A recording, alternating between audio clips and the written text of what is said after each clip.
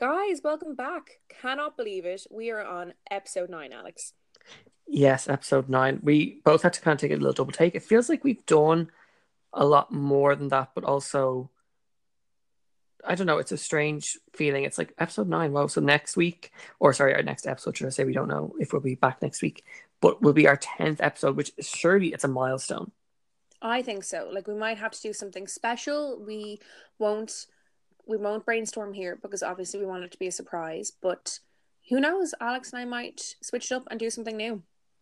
Or we could just do the exact same thing again and just, call it something special, have a cute little title in it. Maybe I could put an emoji in the title.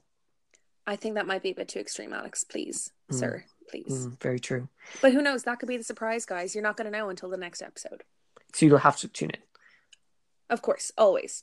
So for me, anyway, at the moment, now I don't like to pick our episodes. I feel like they're all our children at this stage, so to pick a favorite isn't fair. But I'm not gonna lie, this week's topics are my favorite so far since we've started. Yes, I think. I'm not going to go that far, but I feel like this is prime. Is this thing on territory? This is really what this podcast is about, and I'm looking forward to discussing it over the next, 50, 55 hour.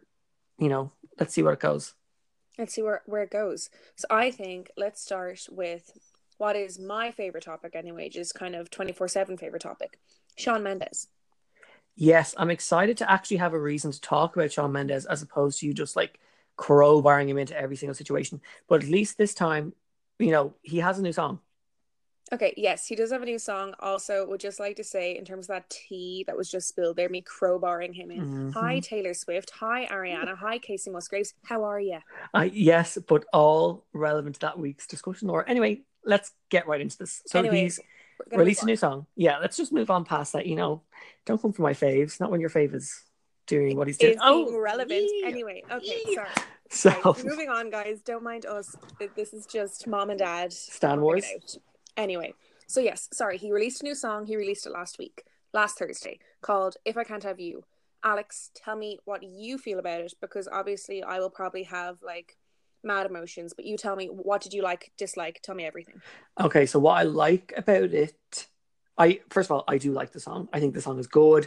I have actually actively listened to it, which is a huge compliment for me to pay Shawn Mendes because I frankly the only other song that I've really like added to my library and have listened to, like have searched for, would have been Lost in Japan, and then of course you have the Z remix of that song, which was also played quite heavily by me.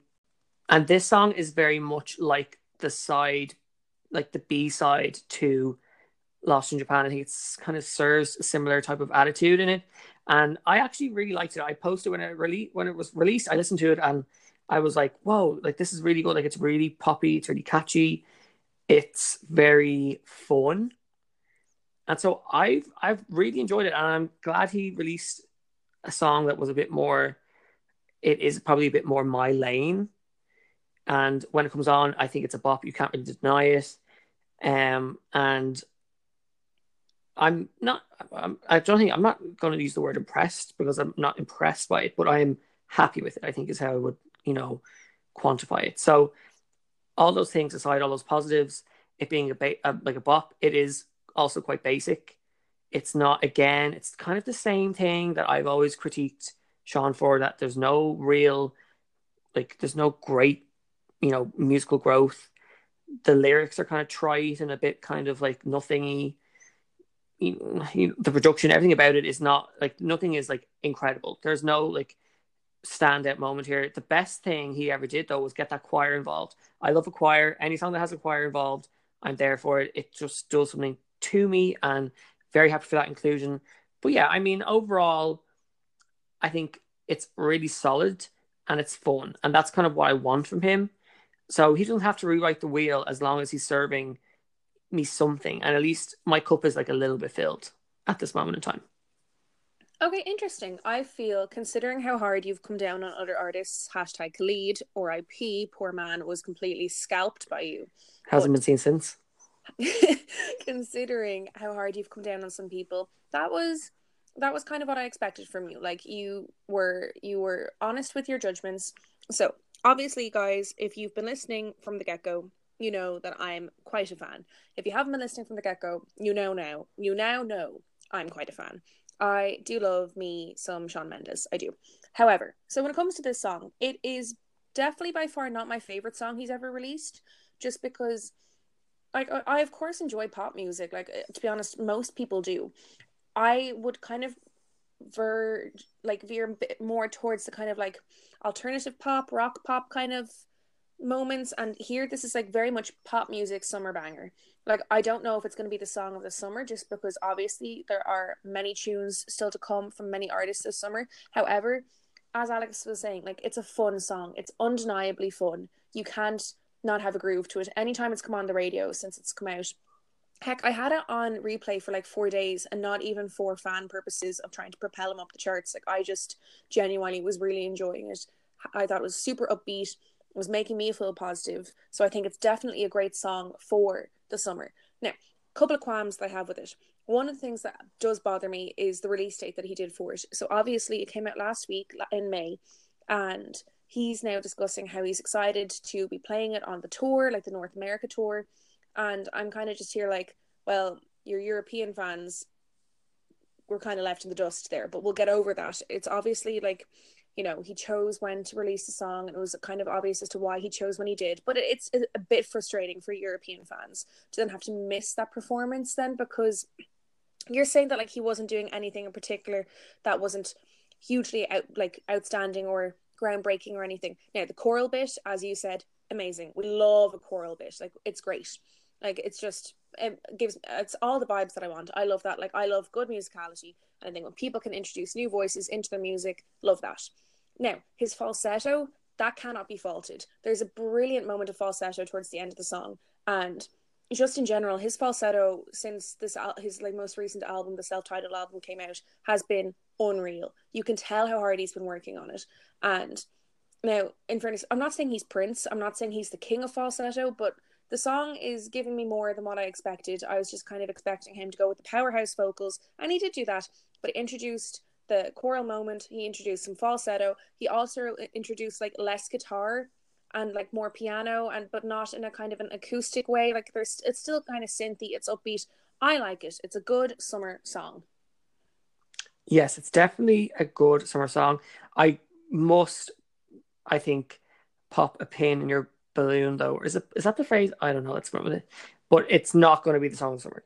It's a good song, and I think what we'll see now is much with the trajectory of much of Shawn Mendes' music is that there is this initial burst of interest and listening by, you know, people like me, and, you know, obviously he has many fans, but then that eventually dies off. And I feel like his music to me is always quite flash in the pan. And what I mean by that is he releases a song. The song is amazing. Whoa. The song is good. No, sorry, I'm no, just gonna. no. We all heard it here, folks. We're editing that bit out. No, it won't be in the final edit. It's going to be edited out. It's fine. The song is good. But you see, there's never enough for me to sink my teeth into, in the sense that, like, I'm okay with a song being a slow burn. Shout out Casey Musgraves. So I like a slow burn. I'm okay with maybe not initially being hit over the head with the song. I'm able to kind of move past that. But I feel like there's, like, as much as I think this is a bop, there is nothing underlying here. There's not, like, the lyrics aren't deep. The construction of the song, the production, all that jazz, in general, it works because, like I've said to you, Laura, in person, like, you know, he's not making bad music. It's not like he's not progressing to the right chords, or he's not doing the right thing, or his melodies are off. There's just nothing special about it. And yeah, I feel like the song Summer, you either need to be super catchy. You usually have to have a rapper involved because, you know, just to diversify and to hit all the bases. So yeah, it's definitely not going to be the song of the summer. I'm putting, you know, my flag down, but I still think it serves its purpose. It's clearly meant to do some promotion for the American leg of the tour. I mean, good on you. I think the video is kind of like, you know, I don't know, like, if we can just for a second maybe divert more into a more general Shawn Mendes discussion. I don't understand, like, that album, I listened to it for Laura's benefit. It's definitely not a bad album, but I feel like in my blood, okay, like, look, I think you love that song. I respect that. I think that song is everything that Shawn Mendes should not be doing. And I feel like that album has like Lost in Japan. Did Lost in Japan have a video? Yes, it had a Oh, it very it had did. such a good video. It was a spin-off from Lost in Translations. The concept was great. Oh my god, I think I remember watching it. But I feel like he tends to put his hopes on like he was on SNL and he did In My Blood again. I'm like, what are you doing, Sean? Like No, but you what? have to realize why he's doing it. So, fun misconception. I don't actually love In My Blood. I love the message of In My Blood. I love that he went for a rock anthem. It didn't deliver for me what I would have wanted from it, just because it's a bit too Trash. okay. I don't come for Taylor or Ariana or Casey. You just sit down, please, sir. That was uncalled for. It was. Sean, I'm Yes. sorry. He shouldn't have We're done that. sorry, Sean. I suppose. Anyway, so say for instance, like In My Blood, like for me, it's not my favorite song again of his. However, the reason why he performed that with SNL is because you always get two songs regardless with SNL. So even though for instance, Lost in Japan is the most recent single since the album, In My Blood is the one that's the Grammy nominee. That's the reason why he performed it. I think that's a little bit of a cop out. I think you like look. No, but at the same time, sorry, I don't mean to interrupt you. I'm just kind of thinking about this realistically. You're saying that, say, for instance, If I Can't Have You, if it should have been the B-side of Lost in Japan. Great idea. Don't deny that. But I think if he had performed Lost in Japan and If I Can't Have You, two songs on the very same note, like they're very similar notes, the same night, I would have been so bored. I'm glad that he went for two very opposing vibes. Yeah, I understand that. I didn't expect him to perform Lost in Japan, but I feel like this actually harkens back to something that we talked about before on the podcast with Camila Cabello continuously, endlessly, tirelessly dragging up Havana and refusing to not perform it at every possible opportunity. It's draining. Havana at least was a song of the summer. It was huge. It was everywhere. It makes sense because if you don't perform that song, people are going to be like, like the general public are going to be a little bit like, oh my God, she didn't do Havana. She's doing Real Friends or something, an album track or whatever, and it's disappointing. In My Blood is not that song. There is no one who was tuned in. Well, maybe you, Laura, maybe you're that one person, but there are very few people who are tuning in to SNL in 2019 to see Shawn Mendes perform In My Blood. There's very few people. I think disagree he has with that, but I think it is just because the fact that you and I are two very different Twitter spheres. So you're telling me now, hand on heart, you have two songs that he has to pick. So he's going to do the new song, obviously. It has to be done. Promotional purposes. You want people to stream. You want him to do In My Blood. No, but Alex, you're not addressing what I've just said. I told you it's not my favorite song. I understand why he chose the song. It's not a song. In fairness, I can't really choose a second song that I would have wanted him to perform anyway, because for me, just have If I Can't Have You as the flagship, just let her sail out, do her thing. He had to choose a second song. Obviously, they're going to want In My Blood, regardless as to whether he wants to perform it or not, because of the fact it is the Grammy nominated song. It is also one of his biggest singles that he's ever released to date, and also it's going to give a very different note. If you look at say for instance, you look at the three singles that he released from his last album: In My Blood, Lost in Japan, Youth. Youth he can't perform by himself. He has to have a person sing it with him, and there's no other musical guest on SNL that week. Then also, if he did Lost in Japan, it'd be the exact same note as If I Can't Have You. It would have been a flop. No one would have cared. In My Blood just adds a different level to it, particularly because he did it acoustic, because he did it on the piano. Now, I agree with you. Did I want it? No, necessarily not. But people are still going to tune in for In My Blood, particularly because his fan base adore that song. And his fan base is huge, particularly in North America. And that's where the target audience is in SNL, to get the ratings, to get people to watch it, because everyone else has to watch on YouTube. Okay, I take that. I think we will just have to agree to disagree. I think SNL is a huge, huge, huge platform. And I think for someone like Shawn Mendes, who, frankly, we're 3 years down this line and we haven't, in my opinion, seen anything, like the potential is so there for Shawn. This is why it annoys me. If it was a Khalid situation or someone else, I really wouldn't care this much. But I feel like he has, the package is there. But it's like something about, like, he needs new management, or he needs to do something, or live outside his world, because it doesn't work. He hasn't done anything special yet. That's okay. Not every musician is special, and Shawn Mendes makes music that works. It doesn't not work. But even just there, I'm after looking up the views for In My Blood and SNL, and it's been updated 3 days ago, and has less than 400,000 views. Actually, less than that. It only has 269,000 views. That's not a lot. Because the reality is, when was that song released? Nearly a year ago now at the stage? Must be nearly a year. Yeah. Yeah, like, so what's happening is no one really cares. He has the chance here. You know, it's a platform. Like, let's not like be like, he's not the biggest superstar in the world, but he could be. Do like Nervous, or do like, I don't know, what's another song on the album that like is kind of good. Like, do you know what I mean? You don't have to do a single. You've done your front single. You've done the new thing. So that's it. Okay, that's the right decision made. I feel like if this was Camila Cabello and she released a new album, or a new single now, and she came back and did Havana, I would audibly laugh because it's ridiculous. Yeah, I but at the same know. time, she would, though. That's the thing. So I know I keep interrupting you, and I don't mean to be, but I'm just harking back to the point. So I won't address the whole thing you said about management because I highly disagree with it. We could have this whole episode on Sean, to be honest, at this stage. So I'm just going to skip past that. As you were saying, Camila Cabello would be doing the exact same thing. She'd release her new song and she would perform Havana. Ariana would be doing the exact same thing, where she would release her new song and she'd probably be doing, well, just because her album releases were much more recent, but had she not done, had she not had done Seven Rings and everything, she would have been doing No Tears Left to Cry. Like, everyone is going to go for the biggest single from their album. I agree with you, it shouldn't have been done, but at the same time, I don't think he should have chosen like a C-list version of one of the songs from his album.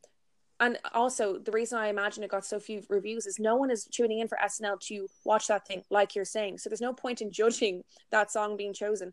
Because remember when we were even harping back to the Grammys saying that Ariana wasn't performing, and it's realistic that they probably wanted some form of sweetener medley and they weren't getting that, and she probably wanted to do Seven Rings and couldn't do that. Sean is probably under the same kind of custody issue here, where they're like, okay, yeah, we really want to do your new single. Also, by the way, do In My Blood. Like, that is the reality here. Artists only get so much ownership over performances that they're going to get. I think, again, we're talking about unknowns there. Like, that's an unknown. We don't know whether I think he likes that song, which, you know, it's like, I think he wants it to be a signature hit, is what I think is trying to happen here. It's not good enough to do for that. It's not, doesn't hit enough bases for people to do that. If it did, it would have been recognized before. I know you said about the Grammy thing.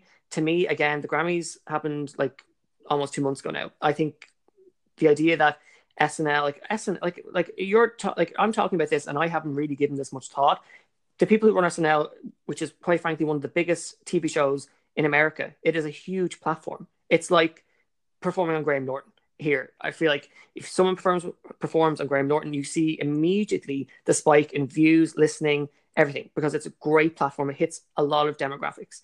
SNL does the exact same thing. And I think it's funny because your reaction to it, I want him to do better. I want him to do more. But I feel like even what you said about the management, it's almost like we're okay with him being in this realm where he is now. And like, I don't know how sustainable that is for him long term. Like, realistically, we've had 3 albums now, and, you know, questions are going to start to be asked about, you know, where do we go from here? Do you know what I mean? What do I do now? Why do I listen to Shawn Mendes when, frankly, okay, it's just like a song that I like, but sounds pretty close to a song that we had in the last album. That's okay. I still enjoy that song. But I think it's getting into a deeper issue with someone like Shawn Mendes that I'm asking, if this guy wasn't very good looking, he is very good looking. If he wasn't very good looking, would we be listening to him?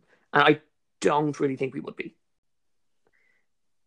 This song has done enough for me now, but as someone who, like, without sounding really pretentious, I am obsessed with pop music. It is my thing. Movies, etc., all that stuff. You can have them. I'm not a crazy moviegoer, but pop music I get. And trust me when I say, if he continues to go down this lane, it's not this, like, it needs to be switched up. So we've had an album, we've had now this kind of like promotional single, and I need now, because we needed it, or at least I felt I did. You obviously maybe disagree. I needed it the last album. I feel like I wanted a really like a big step outside of his comfort zone, and we didn't get it. And I feel like this is, like you said, palatable. I would like music to be more than just palatable. I want it to be great, and he has the potential. And so I guess if we can tie this up kind of in a positive note, I'm not belittling your like of him. I understand why you like him. It is the most understandable thing in the world, but I want him to do better. and he is capable of doing better. So bringing out the next album, the next song, whatever he chooses to do. I'm talking to you as if like you're him, but whatever he chooses to do, just do, like, even if he brings out this weird song and it's kind of weird and not very good, I will respect that so much more than another kind of rehash of what we've already heard, frankly, not only from him, but from like male musicians for the last 25, 30 years. So just, Sean, if you're listening to this, you know, you've done that. You've shown that you can do it. Let's see if you can do something else.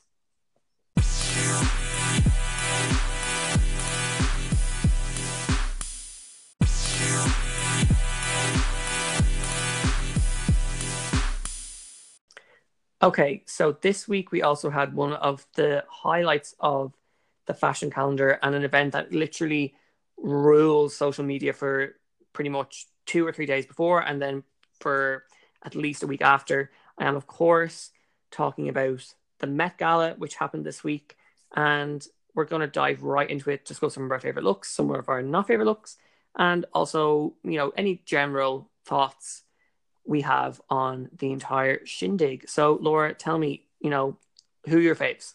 Okay, so first of all, I think I need to give like a little preamble for some people, because there are, I'd say, a few of you who might not be interested in the Met Gala. First of all, I need to also highlight that it is not just like for the fashion world, it's for the costume world. Like, this is, for me anyway, as big as the Grammys and as big as the Oscars. Like, this is my night. I live for the Met. Live, live, live, live, live. I've been following religiously for like the past 5 years since it went onto my radar, and I love it. So for anyone who doesn't know, this year, 2019, they have a theme every year for it, and this year's theme was Camp Notes on Fashion. It's inspired by Susan Sontag's essay back in 1964, which is Notes on Camp. And everyone kind of, now when I say everyone, people credit her for having introduced like the notion of camp and kind of what it is, and like having put that into like mainstream media and fashion herself and all of that type of stuff. But what she says it is roughly is that the essence of camp is its love of the unnatural, artifice, exaggeration. So basically big, bold, bright, bubbly. That's what she thinks camp is. So let's all keep that in mind when we're about to discuss our favorite looks, because for me, and Alex, I can't wait to hear what you have to say about this, but for me, I think roughly 20% of the attendees of the Met actually stuck to the theme. Oh, okay, that's quite low. I think something like camp, to me, I think British people really get camp. I think someone like Katy Perry, who has been predisposed to British humor with her relationship with Russell Brand, I think someone like her. But I feel like Americans really struggle with the concept, so that number doesn't really shock me. But I think I'm happy with, well, I guess 1 in 5 is 20%. I think a lot of people who everyone are talking about, like as it happens with almost every year, don't really hit the brief. I think that's kind of true of a lot of the years, but I think it's to be expected. I feel like what really instead of dragging those people down, because I feel like some people just go for the promotional aspect of it all. But then there are also aspects, I don't know, hey, like let's even take someone like Kim Kardashian. For me, she obviously looks great. She looks unreal, but that's not a camp outfit to me. Oh no, like for me, and I'll get into all the other ones, like the Kardashian Jenner looks for me were trash. Absolute trash. Like, yes, of course she looks beautiful. Like, it's very rare for her not to look beautiful. She's a very good looking woman. She knows how to style herself. She has very good stylists in place for her as well. But that was so far off the theme. And then also what her sisters wore as well was so, so, so, oh, I don't even have words. Like, it looked like the sisters were going off to perform at like Mardi Gras or whatever the big thing is that happens in South America. But I was so disappointed with their looks. And these are women who are known to kind of be incredibly fashion forward and very prevalent within the fashion industry, particularly in the last like 5 years. So that was just a resounding no from me.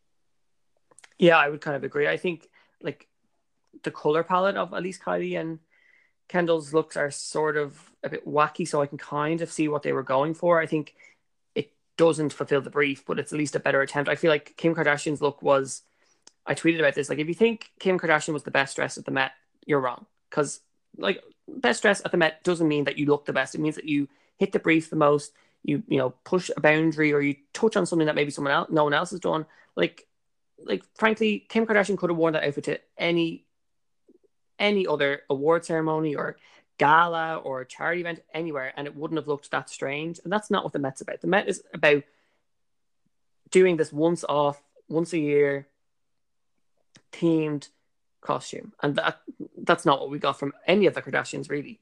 No, I completely agree with that. Like, it's just one thing that bothers me in particular about people that go to the Met, and actually one thing that I find quite interesting, I don't know if you know this, I don't know if the listeners know this, Kim Kardashian was never supposed to be like at the Met in general over the past few years. Anna Wintour despises her apparently. And I know you don't like going on unknowns. I'm just going by articles that I read. She doesn't like her. She doesn't think she's fashion forward. She doesn't think she's a good representation of where fashion is going.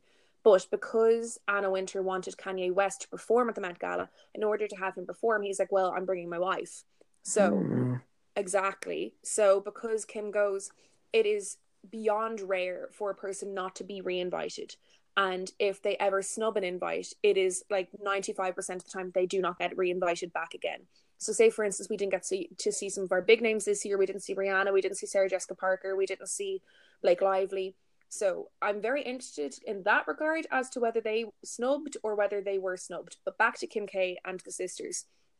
I just think, like, so disappointing, considering as well, when you look at their looks from years before, like they have done well with the theme before. So why the hell did they show up and not perform this year? The Met Gala is so huge. Why wouldn't you put all of your millions that you have towards like representing one of the biggest fashion houses and wearing one of the most ostentatious things possible with so much flamboyancy? Because that is part of camp. Yeah, and part of also like you're like, look, we're all going to talk about Kim Kardashian anyway, but like you would at least, I think she would like to be talked about in the light of, oh my God, Kim really brought it this year and she's nailed this, and in a positive light. Whereas I think now we are getting that people are saying that she looks gorgeous and she's all these other things, and she is all these things, but she's also not on brief. And part of the fun of this for people like you and me, Laura, is looking at how people take a brief and you can switch it up and, try something new with it. But I often think sometimes the Kardashians just ignore the brief. It's just another party. It's just another way to get, on Twitter or Instagram or wherever. And I think when you give a brief that maybe not that they don't understand it, but at least they're not committing to, I think it really shows their lack of sort of diversity in both how they want to be portrayed and how they will be. Exactly. Like, I don't know if it's a case of they just feel that they can't, that they're bigger than the brief or whatever, or if they just don't really have the imagination to kind of go test the boundaries and stuff. But you would hope they were. Like, they all seem to be intelligent enough women to be successful. Some kind of like, just try harder. But I'm going to go off them now because thinking of them has annoyed me, because the Met is so much bigger than what they delivered. So say, for instance, okay, I don't even know who to start with my faves. Okay, so say, for instance, Ezra Miller. Like, if he's not on the top 3 of everyone's lists, people can just go home. He did too well. He did more than well. Oh, Alex, please. Like, that Burberry number was so beautiful, because not only was it tailored and kind of so minimalistically, because I think a lot of people kind of confuse camp with flamboyancy, and then flamboyancy means color. So let's talk about the fact, okay, love the color palette you went for. So minimalistic, loved that. Then also he got one of these incredible, now, for anyone who doesn't know who Mimi Choi is, she's a famous body painter, and she did the eye illusion that's on his face. It's like, such iconic makeup. Really recommend people going to like look it up on Insta or Google Images or wherever you want to check. But basically, so from what I'd heard, she'd been up since like 4 a.m, like prepping, because body paint takes a long time. And body paint that illusion body paint like that is so specific, and so many people couldn't actually tell where his eyes were, because he has 5 eyes on his face, and it's just such a good illusion that, no, I thought that look was incredible. And particularly because he didn't go for feathers. So many people went for feathers. And this is again due to that essay having said something along the lines of, camp is a woman wearing 1,000 feathers or something like this. So thank you, Ezra, for pushing the boat out and delivering something different. Yes, and especially as a male, to do something like that at the Met Gala is really quite like admirable. I think really he like him. I don't know. I'll just move this discussion along a little bit because I feel like you said everything that needs to be said about his particular outfit. But like someone like Jared Leto, I think also did amazing, or at least I thought he did, and like really show and Harry Styles, who's obviously one of the co-chairs of this year's gala. But I still think on the whole, the boys aren't doing enough. Like Liam Hemsworth literally showed up in an all black suit, black tie, black shirt. I'm sorry. If that's the effort that you're going to make, stay at home. Himself and Miley and Shawn Mendes, to be honest. So all of them were wearing YSL. And what's even more fascinating is the fact that a lot of people credit Saint Laurent for pushing the boundaries with fashion to be more inclusive of kind of the camp ideology and everything. So the three of them were wearing YSL and they were the blandest outfits. So Liam, as you were saying, all black. Shawn was all black with rhinestone studding and a racer stripe down his suit pant. And then Miley was wearing this green and black sequined dress that was mildly geometric. It was so disappointing. Yeah, very. I think I see. We've seen. I've also on Twitter. There's this kind of people defending someone like Frank Ocean who showed up looking like he was like standing outside Wes, like in like 2011, being like, no, like you're too drunk, or whatever. Like he looked ridiculous. And I get that someone like Frank Ocean, this isn't really his scene. And Frank, as a fan, like I love Frank, but I also think he struggles maybe with like social events like this, and he doesn't particularly enjoy them. And I think maybe just feels a little bit uncomfortable with the whole situation. But like, then don't go. Do you know what I mean? This is supposed to be, especially with this year's team, it's supposed to be flamboyant. It's supposed to be out there. It's supposed to be a risk. It's supposed to be something that you wouldn't normally wear. And to show up wearing what these people are wearing. And I take a lot of onus with Miley Cyrus, who kind of went on this like promotion spree for the Met Gala, and to do so much promotion work for it on her Instagram and stuff. And then to show up wearing what she was wearing was kind of like, what is this? Again, much like the Kardashians, I feel like she could have worn that dress to any other award ceremony. I completely agree. Like, there were so many, to be honest, flops throughout the whole thing. Now, so say, for instance, some people are giving out about the minimalism of some people's outfits. And some of them I would agree, like, there was no boundaries pushed. Like Liam Hemsworth, of course, you are a beautifully handsome man, but you're boring. And then, for instance, Harry Styles, who was wearing the Gucci number. I loved that number. Not only was he serving like androgynous realness, but it was the minor details that I loved, like the painted nails, the one earring, the heels. It was gorgeous. I do wish he had pushed the boundary a little bit more with, say, for instance, either wearing a bold lip or having worn, say, for instance, like a mod cropped bob wig that was like some sort of ostentatious color. That would have been sublime, especially because when he was standing beside Alessandro Michel, who is the creative director for Gucci, because Harry was wearing Gucci, he was outshone a little bit by Alessandro, but at the same time, he was serving a silhouette that very few other men were serving. And some of the other guys were doing. Darren Criss looked amazing. His was gorgeous. Hamish Bowles, I think that you say his surname is Bowles.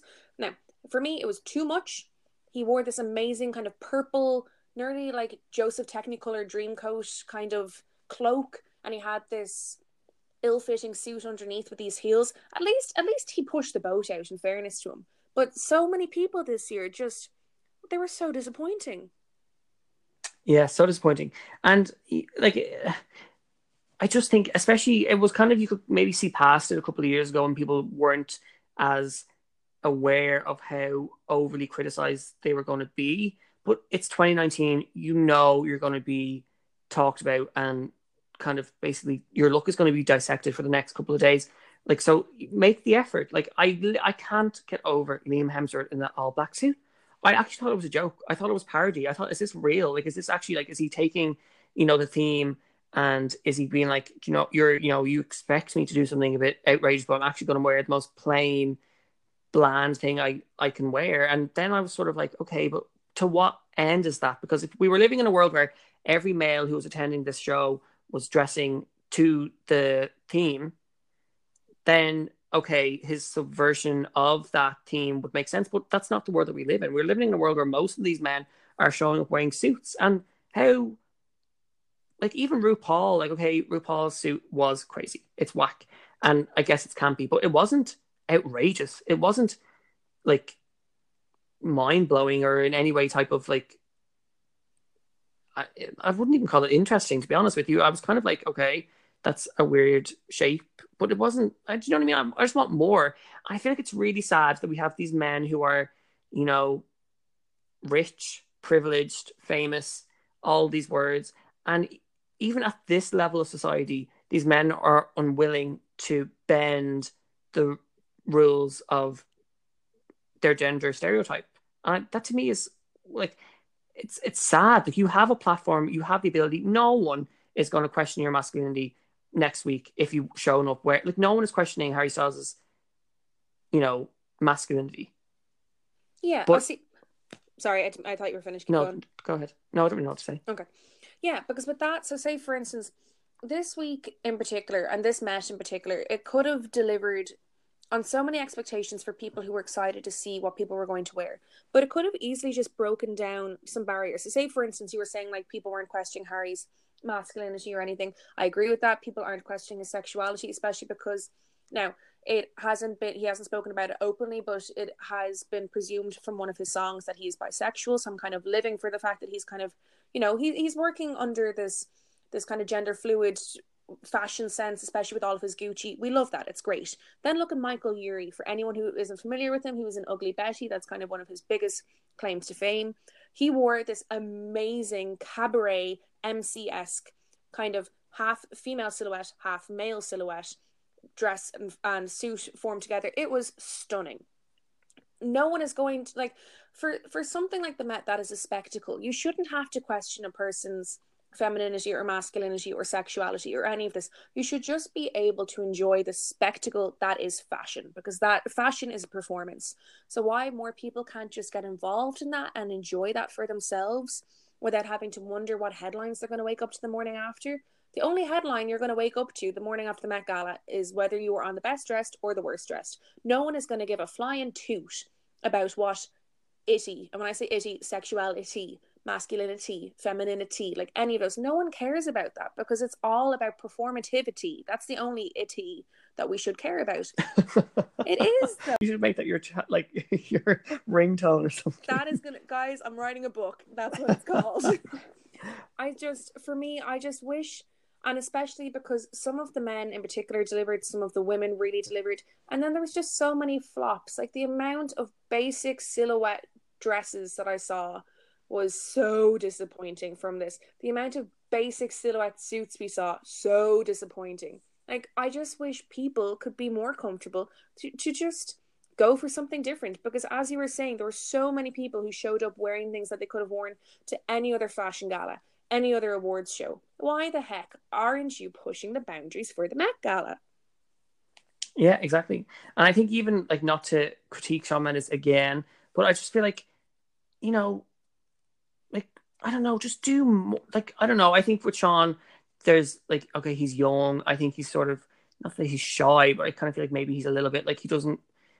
I don't know, but I can sort of I just don't get it. I'm like this party is meant to be crazy, so why not use that opportunity to be a bit more flamboyant? Like I'm sorry, I just can't stop thinking about Liam Hemsworth in that suit, and it's the same with Frank Ocean. It's like Frank, I love you, I think you're great, but like see the thing about Liam Hemsworth is like I said about the subversion. I can kind of give you a little bit of a miss on that, and okay, I'll let that. But someone like Frank Ocean wearing that pullover hoodie puffer thing is showing that he's at least thought about it. He's at least gone, okay, I'm going to the Met Gala. I can't just wear a suit. So that like thought to me is weird that there's a spark there, but then you stop it before it goes anywhere actually meaningful or exciting. You think about it and you go, okay, I won't wear a suit, but I'll put on this black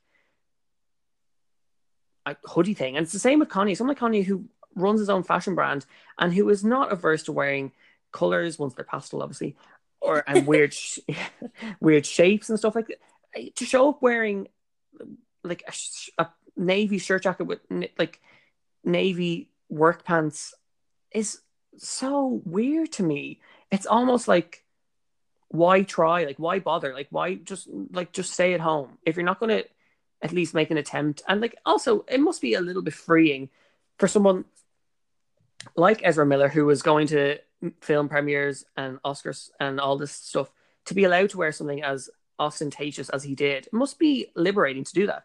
And yeah, I think for next year, we just need the boys to do a lot better than they've been doing.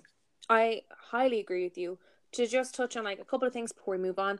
So as far as you saying with Frank Ocean, completely agree. Like at least he went for a different silhouette. Thank you for that. And I had read that his rationale behind not going bigger and bolder and brighter was the fact that he's like, I am camp myself in my everyday life. This is what I wear in my everyday life. I'm delivering on the theme. So at least like in a way he did think about the theme. Do I think it's a cop out? Yes, but look, it's better than a YSL black suit. Sorry guys, let's be real here. There were, now I just want, before we move on, I do need to highlight, so, as you said, Jared Leto, he killed it, loved it. I've heard people not like his look, and I'm like, please open your eyes, because it was unreal. Two of the women who just completely killed it for me, slayed, my wig is on a whole different continent. Lupita Nyong'o looked incredible. Yes, she did look amazing. She did. That was a well thought out, well styled outfit. Hair phenomenal. She's a great woman. I have a lot of love for that woman, and very happy with that look. And then for me, Janelle Monáe, like, yes, Janelle did look great. My only issue with Janelle, I feel, is that she often, like, the shape is obviously great and she looks amazing, but I think I wasn't as blown away by it just because I feel like she wears a lot of black and white anyway. That I think it would have been really cool for her to like go more down a color route, but she did look great. Yes, I will give you that. I think had she gone for, say, a bit more, considering how it was already leaning towards a pop art inspiration towards the actual kind of artistry of the dress and everything, I think had she gone more for pop art colors, had she gone for like blues, reds, whites, yellows, would have been amazing, would have loved that. I did live for the hat moment though, because that's just because I suppose when you say that she was wearing colors that she tends to wear, I suppose when you kind of factor that in, and then you factor in the fact that like her wearing like a boxy hat is very iconic, I think she probably just took her look and just elevated it. No, did I want more color? Yeah, sure, now that you've said it and put it in my head, definitely. But I think that she's just elevated what her usual everyday performance wear is and just made it more camp. So I kind of love that. Yeah, I think that's fair. And again, you know, she's clearly made the effort and she is on the brief, so we're happy with that. If I had to call attention to anyone in particular, oh my God, how have we not talked about Kacey Musgraves? Yeah, Kacey Musgraves, I think, is my favorite of the night. I have never been more attracted to that woman in my life. The blonde wig. She also did this thing on Twitter where she was supposed to wear, for everyone who's not seen it, she's supposed to be, it's Moschino that she's wearing, and she's supposed to be like the Moschino Barbie, and she has the cell phone bag and the pink latex leather, like kind of trench coat dress thing. Everything about it is amazing. She was supposed to wear blue contacts with it, but she couldn't see, so she had to just go like natural, and she had her brown eyes out, but she just looked incredible. And I feel like that to me is camp. Like, how more camp can you get than Barbie? Oh, I think now, so what was kind of gas was when I first saw the photo of her, I didn't realize it was her. So she did a brilliant job at like costuming her kind of regular wear and her regular kind of like award ceremony carpet wear thing into going for something really performative, and I loved that. Well, it wasn't my favorite look personally. I do agree with you, super camp, like she definitely delivered on the theme. It just for me was a bit bland just because Barbie for me is a bit obvious. She did do an amazing job of it though, and the fit was great. She looked beautiful. It's just, I don't know, it's like even like for instance going to Zendaya, she looked beautiful. She delivers on the camp theme technically, but it's boring for me. I wanted a bit more kind of high art. That's kind of what I want from the Met Gala. Yeah, that's fair. I think with Zendaya, I would just say for me, she does well just with the kind of theatrics of the whole thing, with the glass slipper being left and all that. For me, that saves. I think that's obviously a really great dress and the lights and stuff, but for me, the kind of performance element of it really accentuates its campness. What are your thoughts on Lady Gaga? I want to hear them. Okay, I think so. For me, I actually really, really, really loved her costume changes, her whole costume idea. So say, for instance, had she worn any of those things as standalone garments as her, like, showing up to the Met Gala, besides the first one, just because the first one was such a spectacle, I'd be hugely disappointed, because singularly, they're all very bland and they're all very safe. I do love the fact that it took her 20 minutes to get up the carpet because she was so busy doing her costume changes. I do find that relatively iconic. So extra. I do find that the pink looks in particular were amazing, because, as you were saying, when it comes to Barbie, like, there's kind of a few things you can think of that kind of give you more of a camp ideology. So the pink, like the first one, the pink one with the 6 like people holding the train, gorgeous. Then the third dress, which was like the skin tight, very typical 90s look of a pink dress, brilliant yet again. The black one, the first one, boring, could do without. And then the studded bikini, like, did she look great? Of course she did, but like, we've seen her perform on stage and that type of stuff. So again, for me, boring. But as a whole look and as a way of opening the carpet, she did great. Yeah, I would kind of pretty much agree with all that. I think the only thing I would say is that I think for like all of those individual looks, I think they are kind of disappointing, but it's the spectacle of it, I think, that works. But I think when I first saw it, I was like, oh my God, she's literally like, everyone else can stay home. But then I think as the night wore on, you start to kind of critique things more and delve deeper. I think definitely once the initial kind of shock of this like 20-minute entrance wears off, it does become a little bit like, I think I probably would have rather just nail one look and that been it. Because obviously they all change after, so she get to try on 2 looks. Like for me, the kind of like fitted pink dress, I don't think that's a great. I don't think it looks great on her. I don't think it like it obviously does fit her, but I don't think it looks like it fits her. But anyway, I think we're really going really in deep here. So I feel like I'll just list off some of my other favorites very quickly. So I loved Serena Williams's neon yellow with the pink on. I love that. I love the neon Air Force that she's wearing. I think that's lit. I loved Katy Perry's chandelier moment, which was crazy, but also exactly what I think the brief is wanting its attendees to nail. Who else did I like? Did I say Celine Dion? Nope.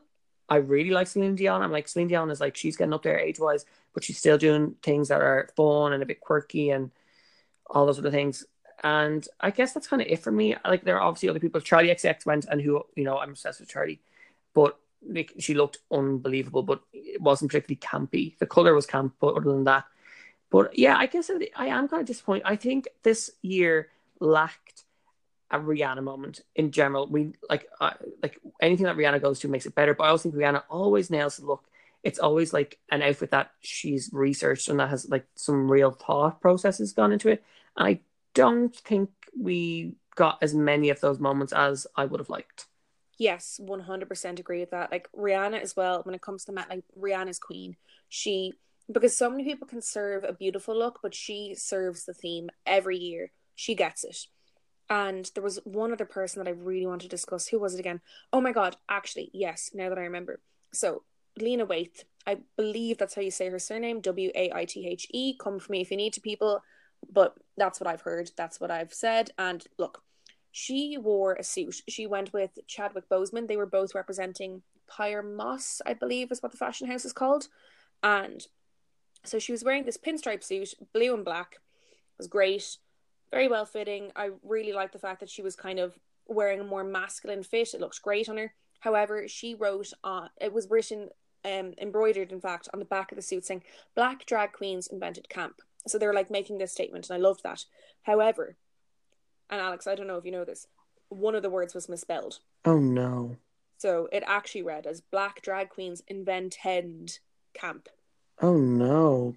Yes. So a lot of people were like, was did you know? So that was like going everywhere. So someone tweeted it being like, was this intentional? And so then Lena, she retweeted it, and she said, she retweeted it, and she's like, everything I do is intentional.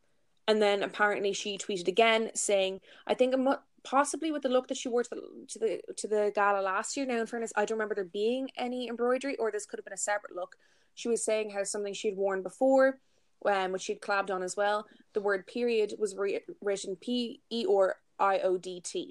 And so she was saying that the purpose of misspelling that word and the purpose of spelling inventend were both on purpose, but I don't understand why. Because it wasn't explained. So, and like I get really into this type of stuff. I love kind of researching all these type of things, but I still can't understand why inventend.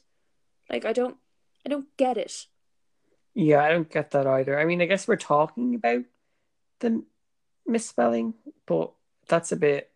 I think it just takes away from the message that what she was trying to say, because when I had first heard about the jacket, I was like, oh, okay, great, interesting. I want to know the take on it. I want to know the argument. And now no one's talking about that anymore, and everyone's just talking about the misspelling. And I'm like, oh, well, that's unfortunate. That is unfortunate. You don't want to be remembered for the wrong thing. Exactly. And to be honest, I don't think that we have a more fitting place to finish with there, because, look, we addressed all the looks, we addressed all the topics. Let's move on. Yes, let's. So, as we let you all know in our last episode, we would be discussing Avengers Endgame. This is going to be your, again, we seem to do this a lot where we like tell y'all to turn us off. But if you're not into Avengers, if you haven't seen it yet, if you don't want that movie spoiled, this is your warning now to turn us off, to do all those usual things, to subscribe to us on Apple Podcasts, to like post about us on your social media, like let everyone know that you're listening to us. Like we don't care who listens, like like just anyone and everyone, please. But yes, so this is your warning.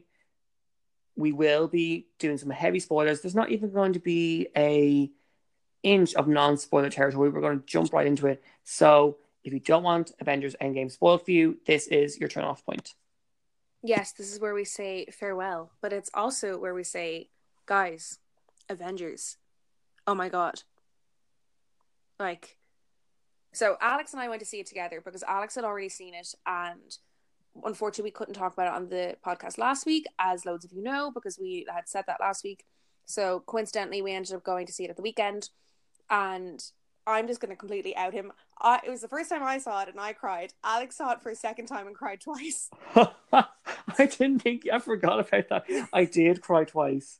Okay, so the first time I went to see it, when I tell you I held back the tears, I've never been so distraught. Well, actually, sorry, every time we go to the cinema together, I cry. Like I cried at The Star Is Born, I cried at this.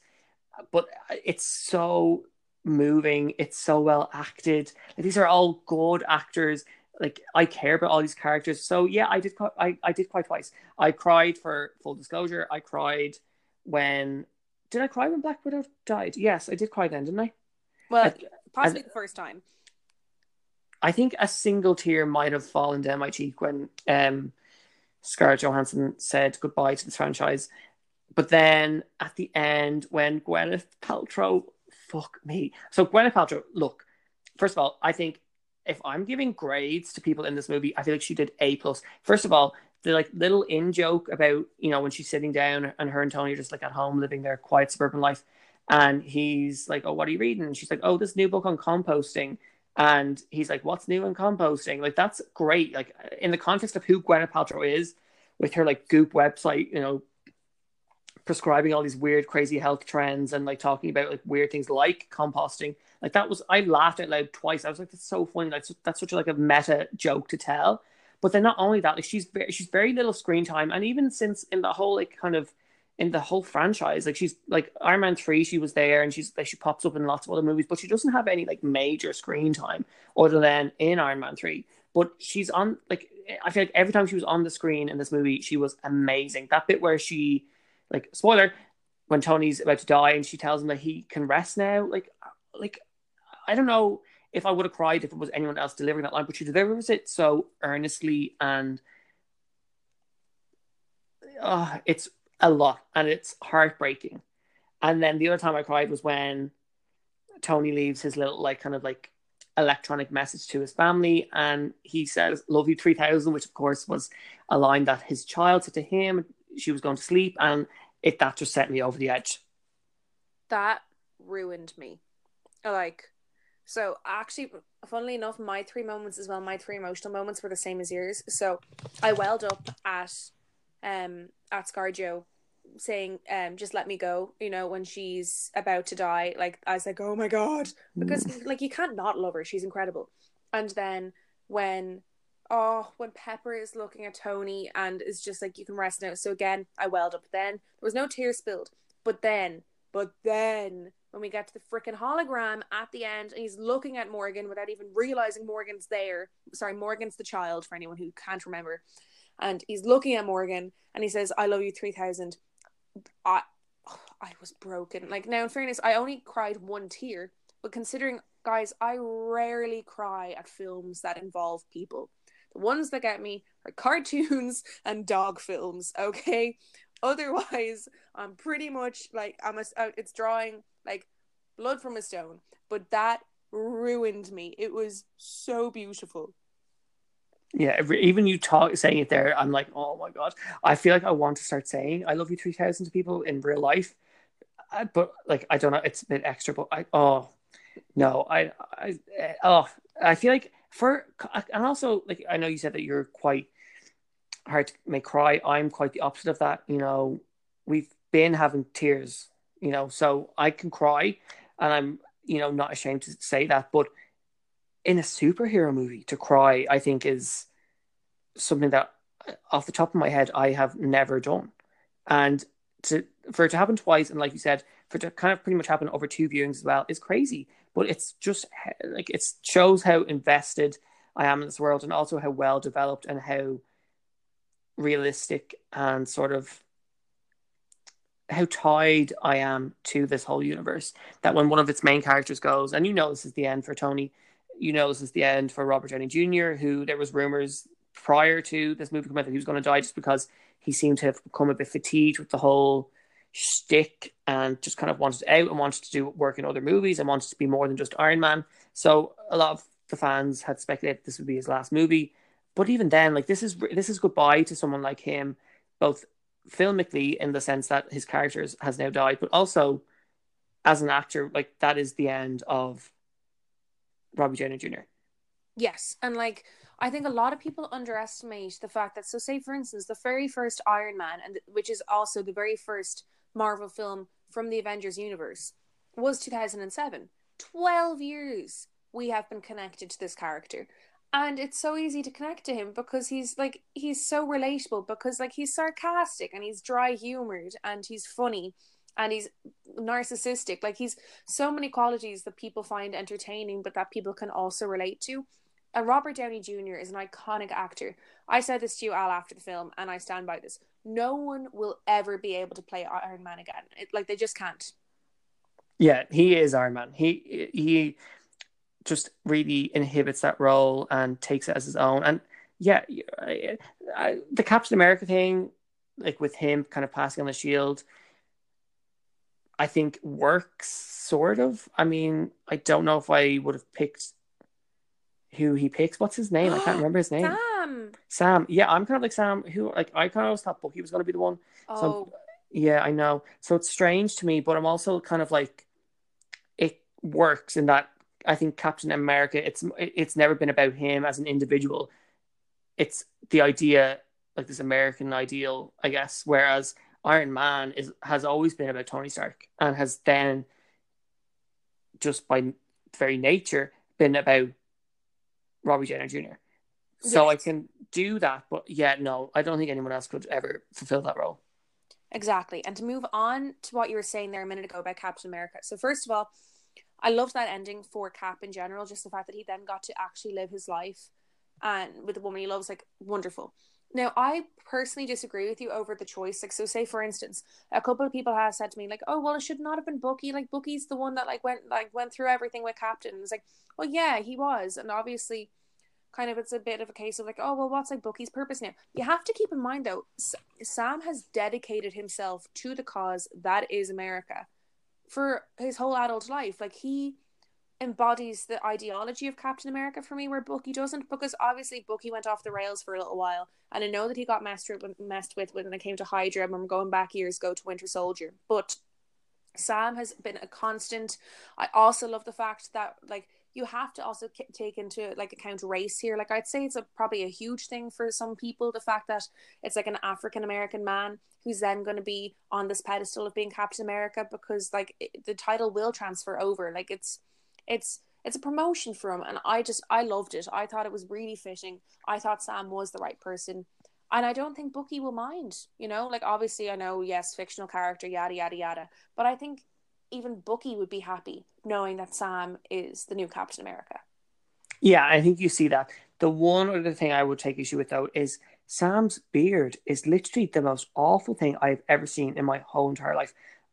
First of all, who allowed him to do that? Second of all, why wasn't it like changed post, in like edits or whatever? Like, it's literally that whole like scene with him, Steve, and Bucky is ruined for me because I cannot take my eyes off his beard. I'm looking at it, I'm thinking, like, this is one of the biggest movies of all time, if not the biggest movie of all time. Surely someone was like, right, okay, this guy's beard is ridiculous. Like, let's do something here. And this is kind of where it's funny, because I genuinely, for the life of me, cannot remember his beard. And Oh, it's so bad. It like runs down like his it's like it's like too far away from his. Like, it's not near his ears. So it's like this weird like inch of space in between his like ear and then the beard, and then it like runs down his like cheek as opposed to like his jaw. It's so bizarre. It's not good. as a costume designer, I'm ashamed of myself for not realizing this. But then at the same time, I'm like, oh, maybe this is more of a men's grooming thing that bothers you, because obviously that's not something I'd focus on as much. At the same time, disgusted with myself. I should know this. I should know better. Anyway, I'll allow myself this one time to slip up. I'm trying to think, what else did I love from the film? Let's see. What else is popping out to you, Al? Sorry. No, you answered, and then I'll tell you my thing. I got excited by remembering what I said. Oh, well, the one other thing, I hope I'm not taking your moment, but the one other thing that I loved was when all the, like, female Avengers, like, all lined up in the lines, and they were like, we're not, I'm getting giddy thinking about it. Like, this movie has made me cry, it made me cheer, it made me laugh, like, it gave me all these emotions, but that moment when they all kind of come together and kick ass, it was amazing. And it was like, I can only imagine how that must have felt for someone like you, Laura, because even for someone like me, I was like, Jesus, that's fucking powerful.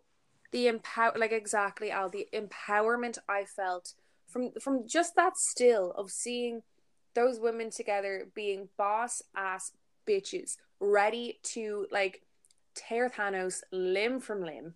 I was so here for it, and I loved it. Like, women of various ages, various statuses, like from various backgrounds, and they're just here, one purpose, just to get Captain Marvel home. Like, I loved it so much. It meant so much to me to see these women all together in that still, and even just in that scene, and just ready to take it home. And I know obviously like it didn't end that way, but it's just the fact that it was included in the scene made me super, super, super happy. Yeah, it's incredible. That whole fight scene is pretty much like every single shot is just and also just the movie in general. I have not heard one single person come out of this movie and has been disappointed. I feel like it hits all bases, ticks all the boxes, and like now I don't want to veer into like fanboyism, but there's just been very little criticism as far as just like how much better can comic book movies get, because this is pretty much, at least to my mind, I'm trying to think of a fault now that I really didn't like, and I actually can't really think of any. I can't either. Now, I have like a plot point that has bothered me, and I'll get into that in a second. But as far as the actual film goes, like, it is so well edited. It is so well cast. Like, everything from the special effects to the acting, like, it's all to a T. Like, it didn't do anything wrong. It was exactly the end you would have wanted for the Avengers universe, because everything was tied up with a brilliant bow. It was so good. And I'm sorry, but DC is shaking in its boots because it will never, ever, ever be able to compare. Ever. Well, I'm not going to say ever, but it's a good 15 years of coming anywhere near what Marvel did this time. I feel like it's funny to me on Twitter, you see people comparing the two. There kind of is no, like, this is coming from someone who, if you ask me what my top three favorite superheroes / villains are, like, Batman is probably my number one. So like, that's a DC, right? Like, they have that franchise, but I still just don't think they have the depth, or they have the like consistency to come. Like what Marvel have done over the last 10 years has been literally incredible, and it's something that we have never seen before. And I think they've pretty much built a universe that we all care about and that we all love. DC have yet to do that, and like the universe is a big world, and yeah, I think you're probably like I not to boo-hoo DC too much because I think I would love to get a really great Batman movie, like, and I'm really excited about the Joker movie that's coming out this year. But like, there are the levels like to compare the two, which often is seen on Twitter, is frankly ridiculous because there is no comparison. Yes. See, that's the thing for me, because I'm a massive DC fan. Like, I'm not going to lie, realistically, Batman and every villain and anti-hero that's ever featured in the Batman universe, for me, it will always be iconic and will kind of always be my number one.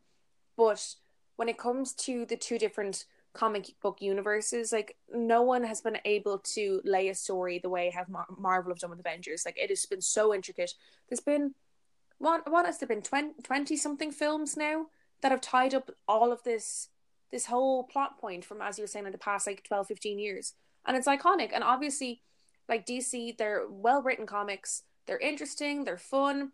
Some of the films, anyway, at least, have been very well cast. Like, obviously, DC, you're making moves, but they will never be able to deliver the way Marvel have with Avengers. And I would love for them to. But sorry, they could in the future. I will say that to this point, at least, anyway, where we are in cinematic history, they will not be able to deliver the way that Marvel has. Yeah, and they definitely like have not shown like. So I feel like with DC, you get like, okay, Wonder Woman was great for all intents and purposes. I've heard Aquaman, which is great. I actually haven't seen Aquaman, so I can't really comment. But Marvel's ability to just nail movie after movie after movie after movie while building up individual characters and also serving the universe is kind of exceptional, and is definitely going to be hard for them to recreate. 100%. Now, for me, and this is the only thing from the film that bothered me. So, for everyone who's seen it, I'm assuming if you're in with us this far and if you stuck around this far, you've seen the film, or you've read the comics, or you're aware. There is one part of the big fight scene that really stuck with me as to having annoyed me. And I know it's in the comics, so don't come for me because I know it's in the comics. Basically, when Cap picks up the hammer, so obviously, like, so he's worthy of the hammer. Okay, yeah, we get that, right? Mildly irked by that. Then, when the lightning flashes in his eyes, and yes, I know, people, that the hammer is able to wield lightning. I get it, sure. However, it pisses me off because for me, it is just such American propaganda.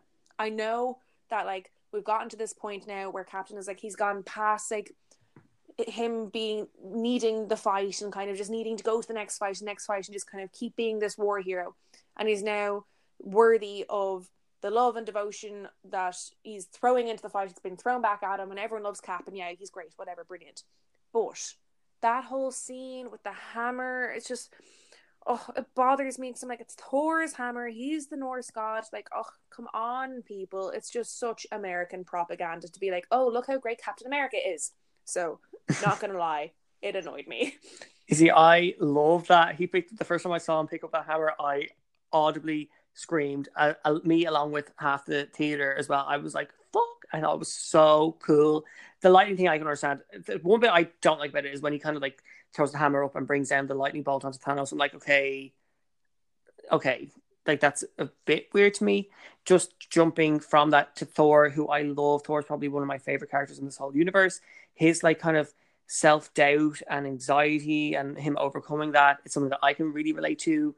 And I thought that was incredible. And there's just so many good bits to this movie. It's hard. Like I said, I actually can't think of anything that I really disliked. My only maybe thing that I'm like, okay, was Gamora and Nebula in general. Like, maybe more Nebula. I'm kind of like, I don't know. Not that I don't really care. I guess I don't know them well enough, so I don't really care about them. But I think I can't remember the actress's name who plays Nebula. I think it's Karen Morris. Yes, I was going to say Karen Morris. She does great, like acting wise. But I like even how I don't know. It's all a bit that was the only thing that was a little bit kind of like meh to me, was that whole kind of storyline. But other than that, like, there was just nothing that I can critique this movie for. Yeah, I think I agree with you that it was a little bit weak. That I think, especially because it was only really built up in the last film, that final storyline with Gamora and Nebula. Like, obviously we'd seen it in the films before. They're kind of the evolution of their sisterhood and their relationship and all, but kind of just that annoying parallel of like evil Nebula and good Nebula, and oh, you can change. No, I can't. He won't let me. Like, sorry, I know my voice acting is iconic, but so yeah, that I feel like it was a bit rushed. So I think that's maybe why it wasn't great. But look, still brilliant acting. And for me, like, obviously, like, Robert Downey Jr. is my favorite actor out of all of them. Personally, he's iconic. I think Chris Hemsworth needs more props for the fact that he is not only a brilliant action actor, but he is a hilarious comedic actor. And I love the fact that he is one of the few people that I can actively name right now anyway, that is kind of like a standalone brilliant pioneer of comedic action acting, as in tying the two together. He's amazing at it, and I love that for him. Yeah, he really is. And I feel like they really found their feet with him in Ragnarok. I think once that, like, I think them kind of pushing Thor out of this kind of Shakespearean tragic role and allowed Chris to kind of like flex his comedic muscles, I think was one of the best things they ever did to this universe. Because I don't know. Oh my God, we haven't talked about Spider-Man. Oh my God, no, we haven't. Who, like, okay, another spoiler.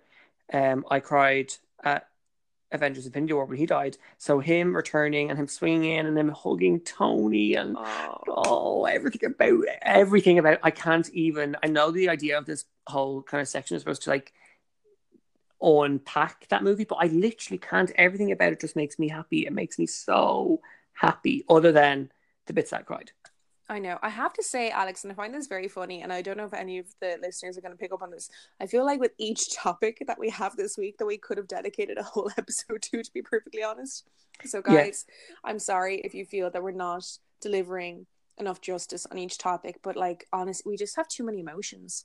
Too many emotions. I think we're also, we want our conversations to flow. I don't think we want our conversations to be too structured, which means that we can kind of get on these like tangential rides. But, look, we've had a busy week this week. It's been a lot. Laura, I hope it's lived up to your expectations. I mean, it really is your wheelhouse, all three topics here. Exactly. Like, this was my episode, to be honest, guys. So for me, I'm a happy woman. Yeah, me too. I mean, like, we're... You too, you're a happy woman. I mean, what is gender? It's all a construct. So we're really happy, both of us, really happy with this episode.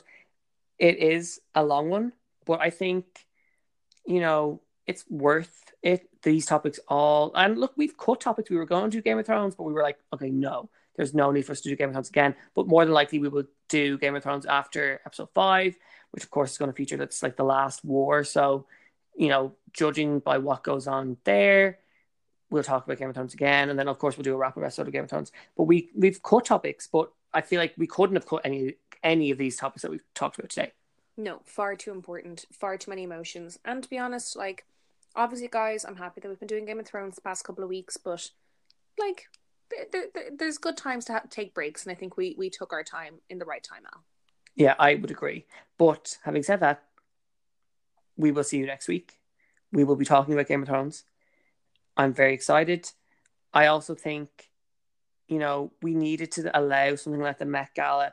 I feel like it's place to shine. And even Endgame, okay, we're a week late, but hopefully everyone has seen it now and everyone has enjoyed listening to us give our thoughts about it.